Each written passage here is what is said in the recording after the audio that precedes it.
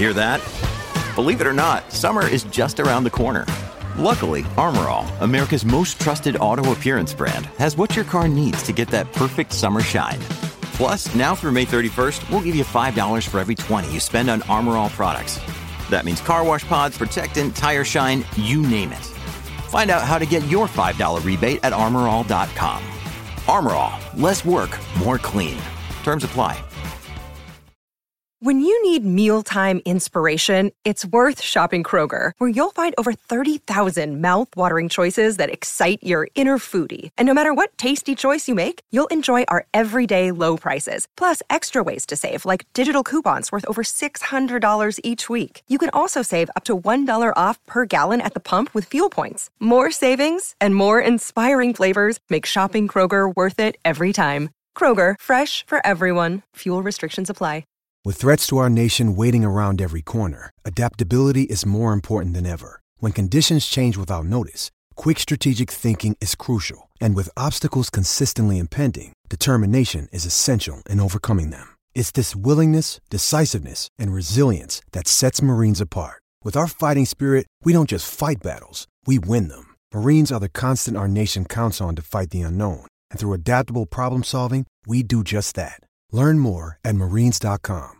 Mary redeemed a $50,000 cash prize playing Chumba Casino this year. I was only playing for fun, so winning this was a dream come true. Chumba Casino is America's #1 social casino experience. It's serious fun. With over 80 casino-style games to choose from, you too could win life-changing amounts of cash. Be like Mary. Log on to ChumbaCasino.com and give them a whirl. That's ChumbaCasino.com. No purchase necessary. Void or prohibited by law. 18 plus. Terms and conditions apply. See website for details. The voice in the preceding commercial was not the actual voice of a winner. On the Autosport podcast today, another exclusive interview. Natalie McGloin is a disabled woman who races on equal terms against able-bodied men in Porsches. As a teenager, she broke her spine as a passenger in a road accident, but now the car has brought her a new purpose. For the latest in our #Thinking Forward series, Natalie tells our own James Allen about her clear vision, where a disabled child can watch an F1 Grand Prix race and say, I want to do that one day, and for it to be possible. Enjoy the interview today. Well, Natalie, thank you so much for joining us on this #Thinking Forward. And you're an amazing woman. I mean, you're the living embodiment of first of all, the challenging spirit of motorsport, but also, to my mind, as well, a proof point that our sport truly is unique. Because once you're in the car with a helmet on, there's no way to tell from the outside whether it's a man or a woman, able-bodied or disabled, and no other sport can say that. As a disabled woman who was paralyzed from the chest down in a road accident, I wonder how empowering is that, and also for your mission to get more disabled people into our sport? Thanks for having me on, James. I'm so excited to be part of this discussion. And yes, like you say, motorsport is the only sport in the world where a subcategory for disabled drivers does not exist, as for female drivers.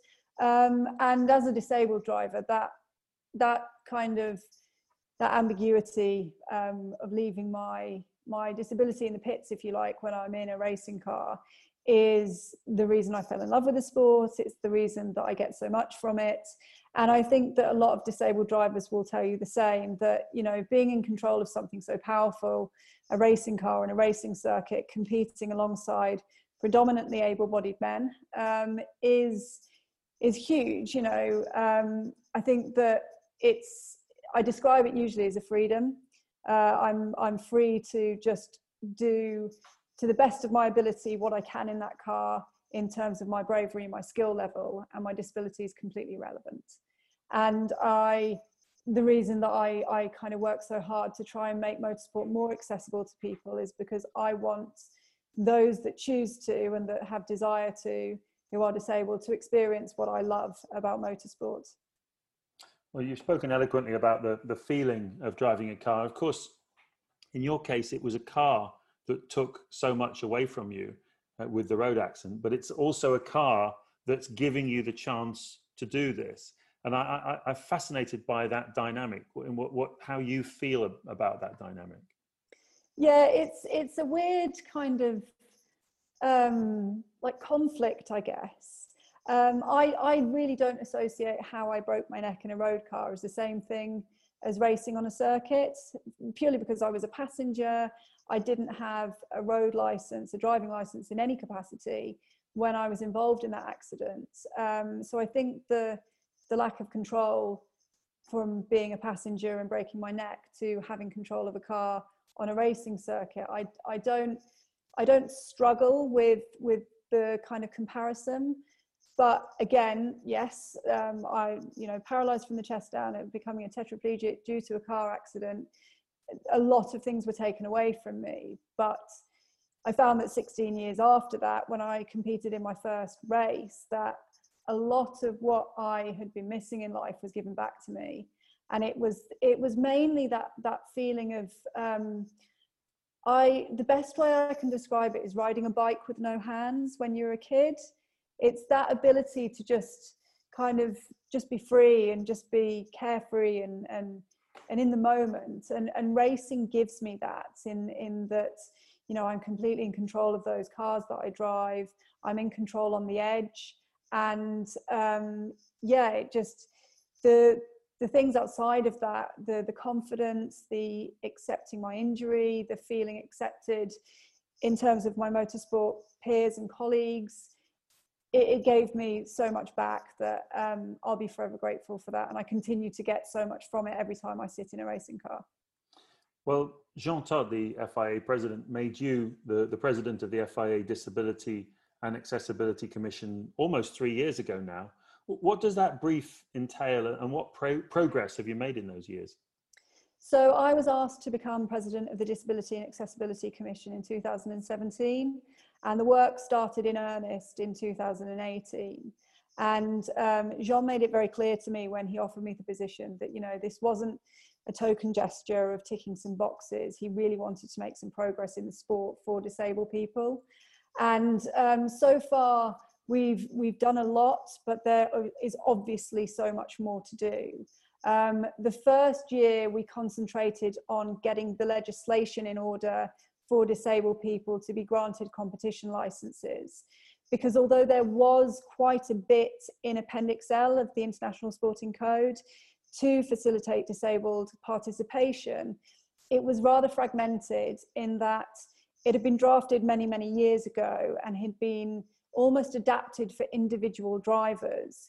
You could see clauses in there that were specifically there to allow Alex Zanardi to compete after his accident. So the first thing we did is we had a look at the legislation. We took out anything that no longer made any sense, and we put in modern legislation that allows disabled people to compete without compromising on safety. So that was much of 2018 was focused on that side of things, as well as looking at ways where we could encourage more people into the sport, for example, through the Disabled Drivers Grant, which gives people who are disabled and racing at club level competition access to the highest level of safety equipment. So fire suits, fire extinguisher and safety fuel cell, because we wanted to make sure that we demonstrated that disabled racing was safe racing. So with those who had added mobility problems, we felt that this was a really positive thing to do. So much of 2019 was focused on in other areas. So the certificate of adaptations was created because we identified that through my experience with Alex Zanardi, actually, that although cars were being accepted into competitions with adaptations, there was a kind of grey area that no one really knew what that meant in terms of A, competition, or B, safety. So homologated cars were being adapted to suit disabilities without real legislation and saying that they were allowed to do that. And the problem that was occurring was that suggestions were being made by championships that because homologated cars, through being adapted, were now running outside of their homologation papers, that those cars would actually be entered into a separate class, which is not the point of disabled participation in racing. We all want to race on level terms. So the certificate of adaptations was put in place to allow homologated cars to be adapted through an assessment process that assesses the sportingness of the controls and the safety aspects. And the certificate sits alongside those homologation papers so that disabled competitors can compete in the class that they are intended to do so. And it's really important, isn't it, this, Natalie? Because, I mean, we've seen that drivers like Billy Munger can have an accident like the one he suffered and come back the following year at a higher level and win, which just simply couldn't happen in any other sport. I mean, if you're a rugby player, yes, you can play wheelchair rugby after an accident, but it's nothing like the same as playing in the Six Nations or whatever. So our sport, again, is unique in that sense. And someone like you can race able-bodied men in Porsches and compete. So you must be pleased with the level that's got to, and the fact that you've been able to create the environment in which that can happen. Yeah, and I think although before the commission this environment did exist, it didn't exist to this kind of level. I think it was almost like disabled racing was kind of just ignored slightly and just like snuck in the back door because competitions knew that it was the right thing to do, but didn't really know what the legislation was or the legalities or where they even sat on insurance. So I think the commission has allowed this to now be shouted about. The door has always been ajar.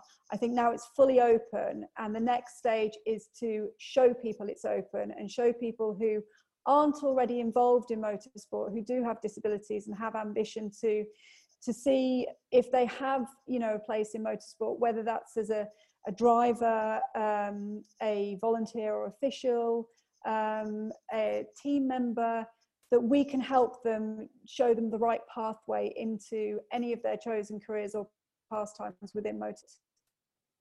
And what's all the work that you've been doing, the publicity around the work that you've been doing, as well as the performance of people like Zanardi in the past, but obviously more recently Billy Munger, and obviously we think about Robert Kubica getting back into Formula One.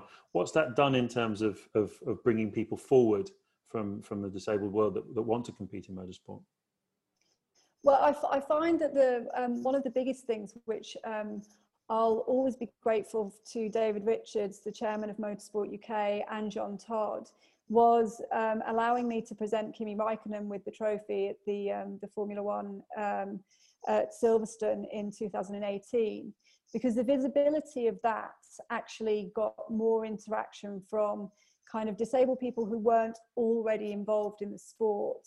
It got them looking at the FIA webpage and the legislation about disabled motorsport. It got them looking at my profile, Billy's profile, Alex's profile, and thinking, do you know what? There's a route in for me, and I'd like to find out more about this.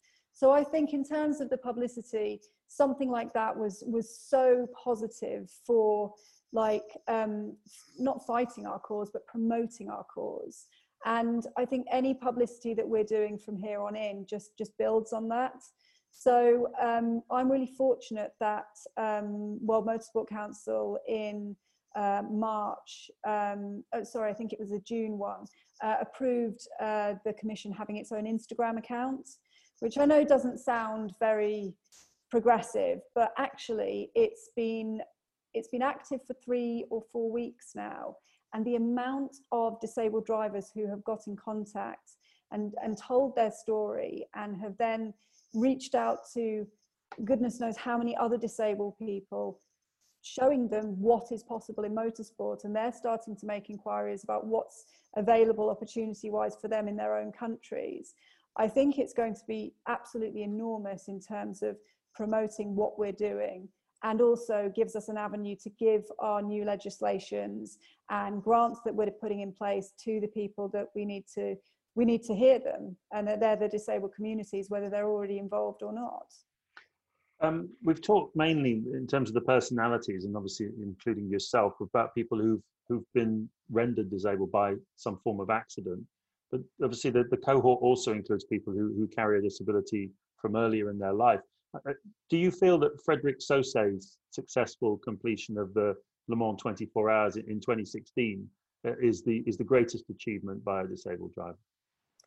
I think it was an incredible achievement, but I think that there are a lot of incredible achievements by disabled drivers. What Frederick Sosa did was remarkable, especially in terms of his lack of experience in motorsport prior to competing in that race in Le Mans in 2016.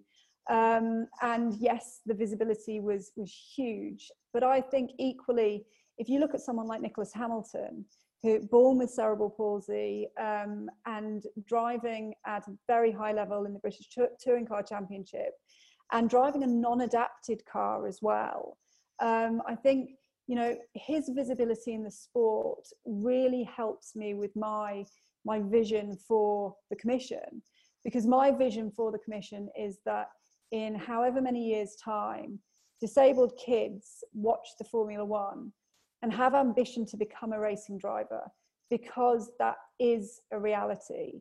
You know, I hope that the work of my Commission has gone so far that that's actually feasible. And at the moment, disabled children don't look at motorsport and think it's for them, because there are so few and far between disabled people competing in the public eye, that if they don't see someone that looks like them, then the ambition to achieve is, you know, it's not on their radar immediately. So I think Fred Sassette, I think Nicholas Hamilton, I think some of the other drivers who are potentially less smaller in profile, but equally doing incredible things. I think if we start to shout about all these people, the message will get spread so much more quicker, that my ambition and my vision for the Commission will be realised in however many years' time. You mentioned earlier on that unlike the Olympics, motorsport doesn't have the equivalent of the Paralympics, because for the reasons we've explained, you know, you're able to compete equally.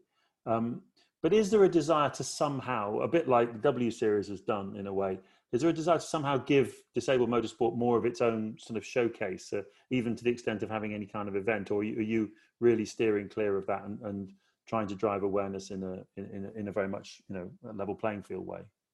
No, I don't think so. I think things like the W Series are fantastic for inclusivity in the sport in terms of women, and I don't see any reason why, as disabled drivers, as a cause, we can't follow suit.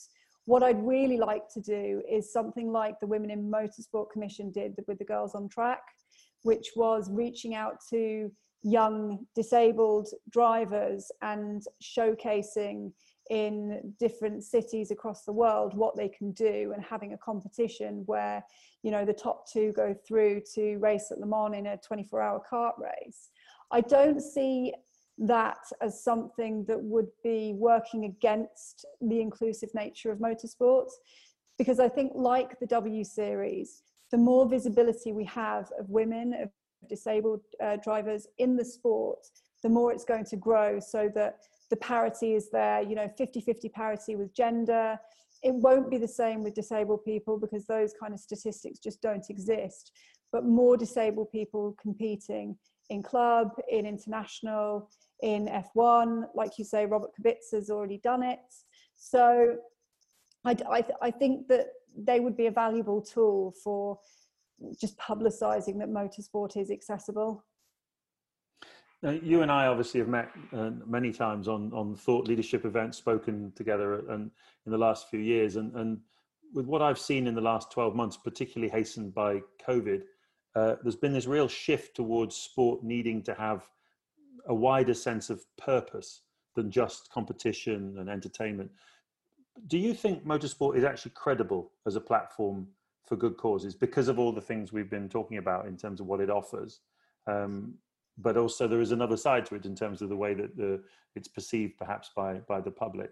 And how important to its future is having its story straight on its credibility as a platform for good causes? I do think motorsport is a very credible platform for promoting, especially the EDI subjects that companies are very much promoting at the moment.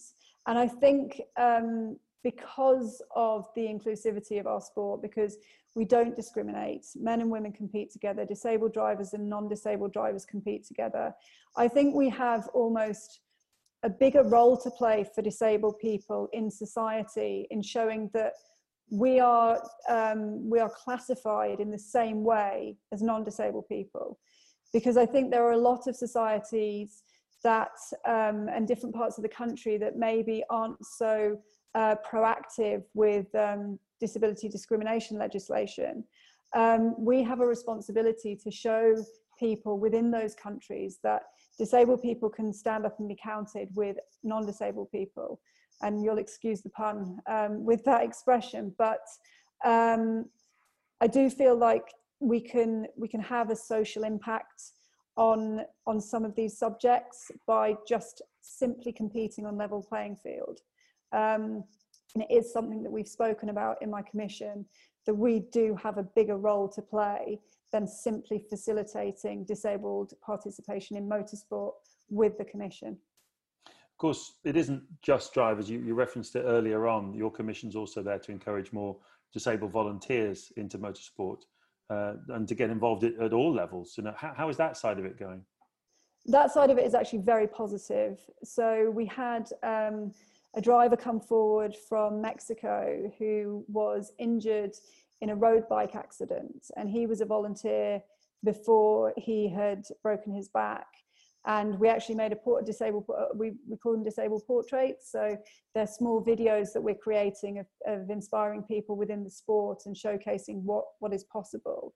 And Andres went back into motorsports a short time after breaking his back and became chief scrutineer at the Mexican Grand Prix.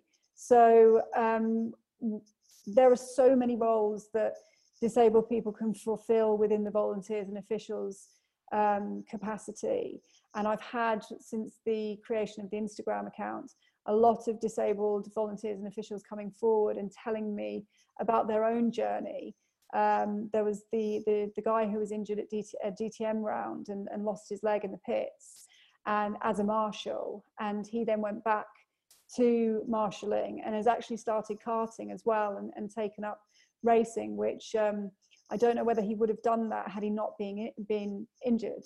And we are promoting this, and we're trying to make sure that people are aware that if you are disabled and you love motorsport but you don't necessarily have the ambition to become a driver, then there are other roles for you to fulfill, and the sport is just as inclusive for you as it is for everyone else. And finally, Natalie, just on a broader topic, what do you feel about the progress of women in motorsport? There have been a number of initiatives you referenced earlier: Girls on Track, Dare to be Different, W Series we've spoken about. Are they making a difference? And how does the future look? I think it looks really positive. I think the W Series has been instrumental in that change, because I think with anything that needs change from kind of our younger generation, which is where change will effectively happen if it's going to be permanent moving forward, the younger generation needs to see people like them doing what it is that we're trying to promote. So whilst the Girls on Track program was absolutely fantastic in getting young girls thinking about STEM, thinking about engineering roles, thinking about karting driving, that is great.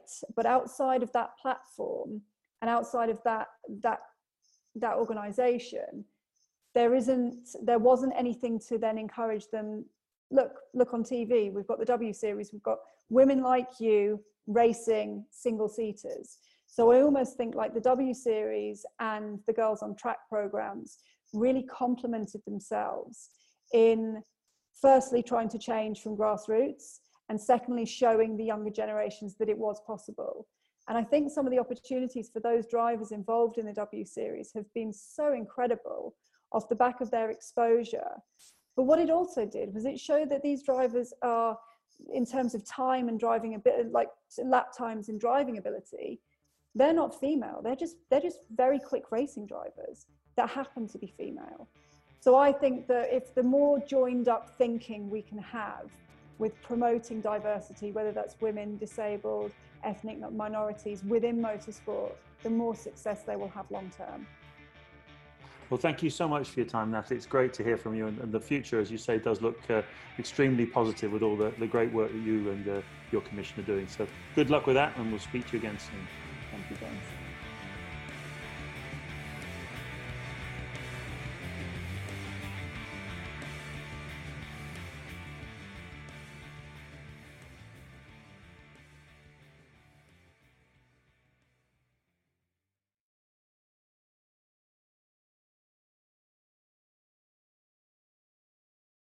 Mary redeemed a $50,000 cash prize playing Chumba Casino this year. I was only playing for fun, so winning this was a dream come true. Chumba Casino is America's #1 social casino experience. It's serious fun. With over 80 casino-style games to choose from, you too could win life-changing amounts of cash. Be like Mary. Log on to ChumbaCasino.com and give them a whirl. That's ChumbaCasino.com. No purchase necessary. Void where prohibited by law. 18+. Terms and conditions apply. See website for details. The voice in the preceding commercial was not the actual voice of a winner.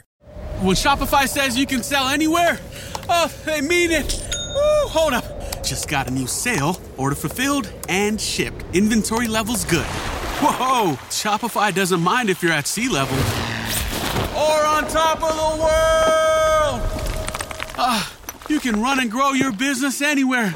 Climbing mountains is never easy, but at least Shopify gives me all the tools I need for my business to hit new peaks! Whether you're selling carabiners or crop tops, start selling with Shopify today and join the platform simplifying commerce for millions of businesses worldwide. We've built the platform so you can keep climbing and grow your business to new heights. With Shopify, you really can sell to anyone, from anywhere. This is Possibility, powered by Shopify. Start selling online today. Sign up for a free trial at shopify.com/free22. Shopify.com/free22. Shopify.com/free22. Internet connection required. Not available on mountaintops or seafloors. Sports Social Podcast Network. Judy was boring. Hello. Then Judy discovered ChumbaCasino.com. It's my little escape. Now Judy's the life of the party. Oh, baby, mama's bringing home the bacon. Whoa, take it easy, Judy. The Chumba life is for everybody. So go to ChumbaCasino.com and play over 100 casino-style games. Join today and play for free for your chance to redeem some serious prizes. ChumbaCasino.com. No purchase necessary. Void where prohibited by law. 18+. Terms and conditions apply. See website for details.